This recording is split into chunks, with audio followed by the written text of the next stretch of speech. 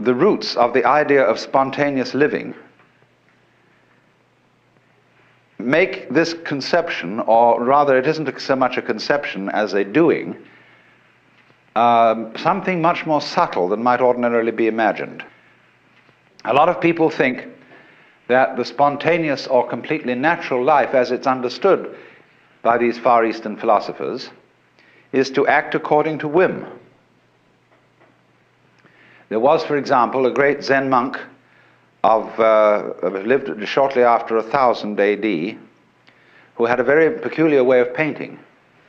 He had long hair, and he'd get very drunk on rice wine, then he'd soak his hair in ink and slosh it all over the paper.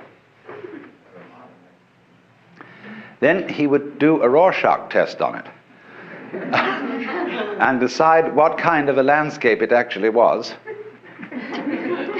and then put in the finishing touches.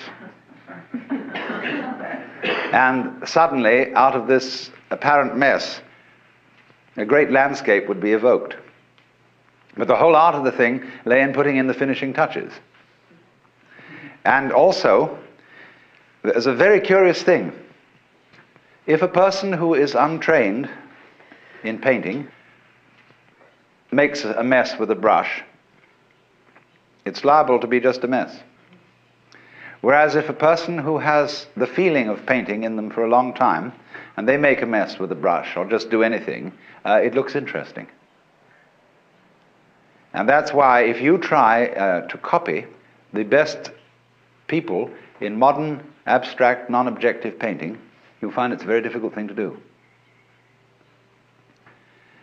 Because there is more to spontaneity than caprice and disorder. And I want to try and explain what that is. I mean, wouldn't it be great if we could live absolutely on the spur of the moment? Not make any particular plans, not feel that, well, you might make plans because you can make plans spontaneously, but not to worry about whether you had made the right decision, whether you were being good or bad, selfish or unselfish, and not to hesitate in anything, you see. One of the great applications of Zen was to the art of fencing. And when you learn fencing, you see you have to learn to be spontaneous, because here of all places it is true that he who hesitates is lost. If you're engaged in combat, you see, and you stop to think what sort of a defense or attack you ought to make, the enemy's got you. So the way they teach people spontaneity in fencing is very interesting. When you start into fencing school, you of course live with the teacher. He has a kind of ashram. But you're given a janitorial job. You clean up, you wash dishes, you put bedding away and things like that. But while you're going about your daily business, the master surprises you with a practice sword, which is made of 4 strips of bamboo, rather loosely tied together. And he hits you with this, surprisingly and suddenly, from nowhere. And you are expected to defend yourself with anything available, with the bedding, with the broom, with the pots and pans, with just anything, defend.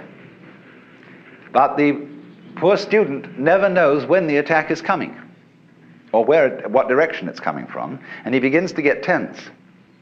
And he begins to go around everywhere on the sort of alert, you see, watching which direction it's coming from.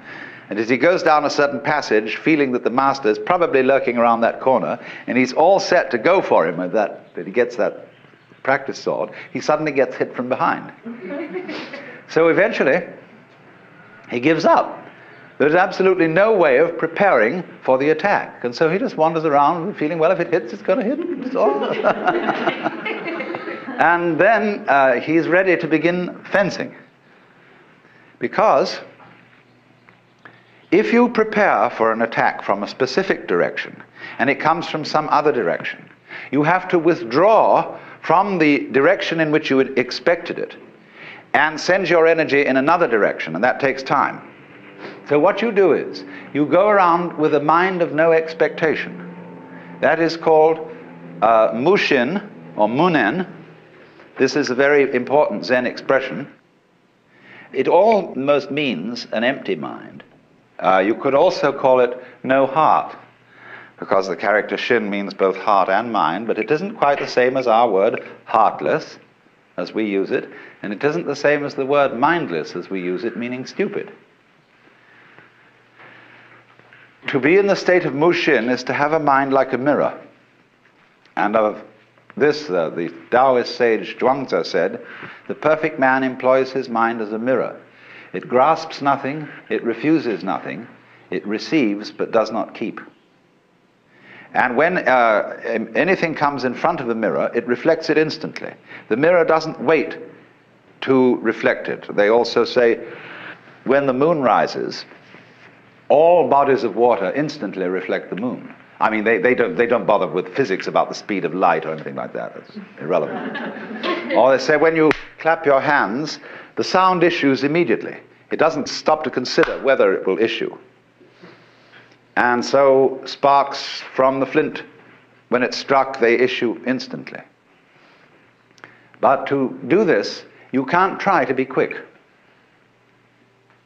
See, if a Zen master corners you with a funny situation, and he puts you in a quandary, expecting spontaneous action from you, don't try to hurry. I've watched Suzuki wait a whole minute before answering, but he doesn't hesitate. He's not at all embarrassed by this wait. And he can answer with silence just as well as with a formal response. The point is, do something. When two young Americans wanted to study Zen, they were taken by a Japanese monk to interview the master and act as interpreter. And one of them had had some practice, he knew a bit about it. And so after they had had tea together and just discussed formalities, the master said in a very easy way, "Well, what do you gentlemen know about Zen?"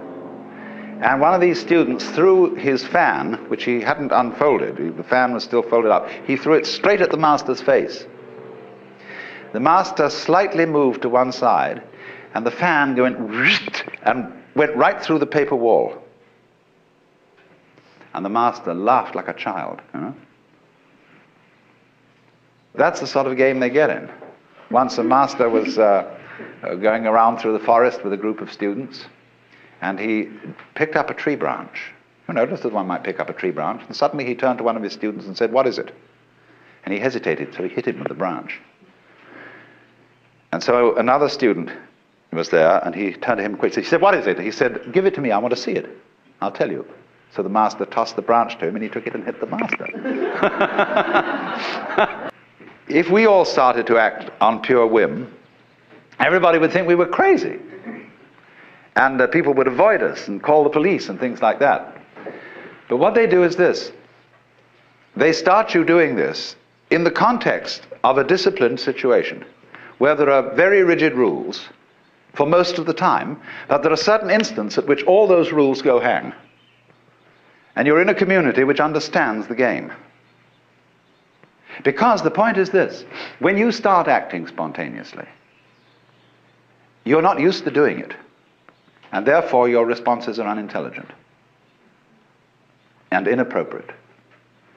But when you become used to doing this, and when it becomes second nature to you to act in the state of Mushin, of no mind, or no deliberation, then your behavior has matured, and you find that you're accustomed to respond quite appropriately, as the Zen master did in lighting his cigarette from the charcoal.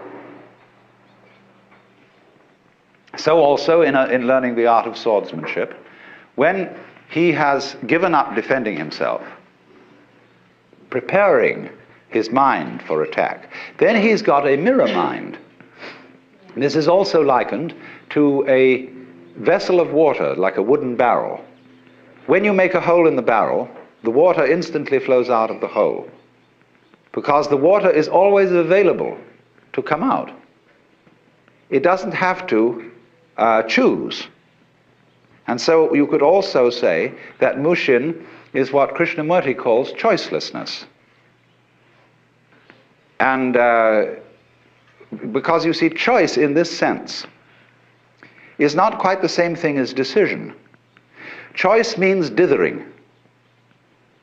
You know, there are some people who, before they start to write something down, they wiggle their pens a little.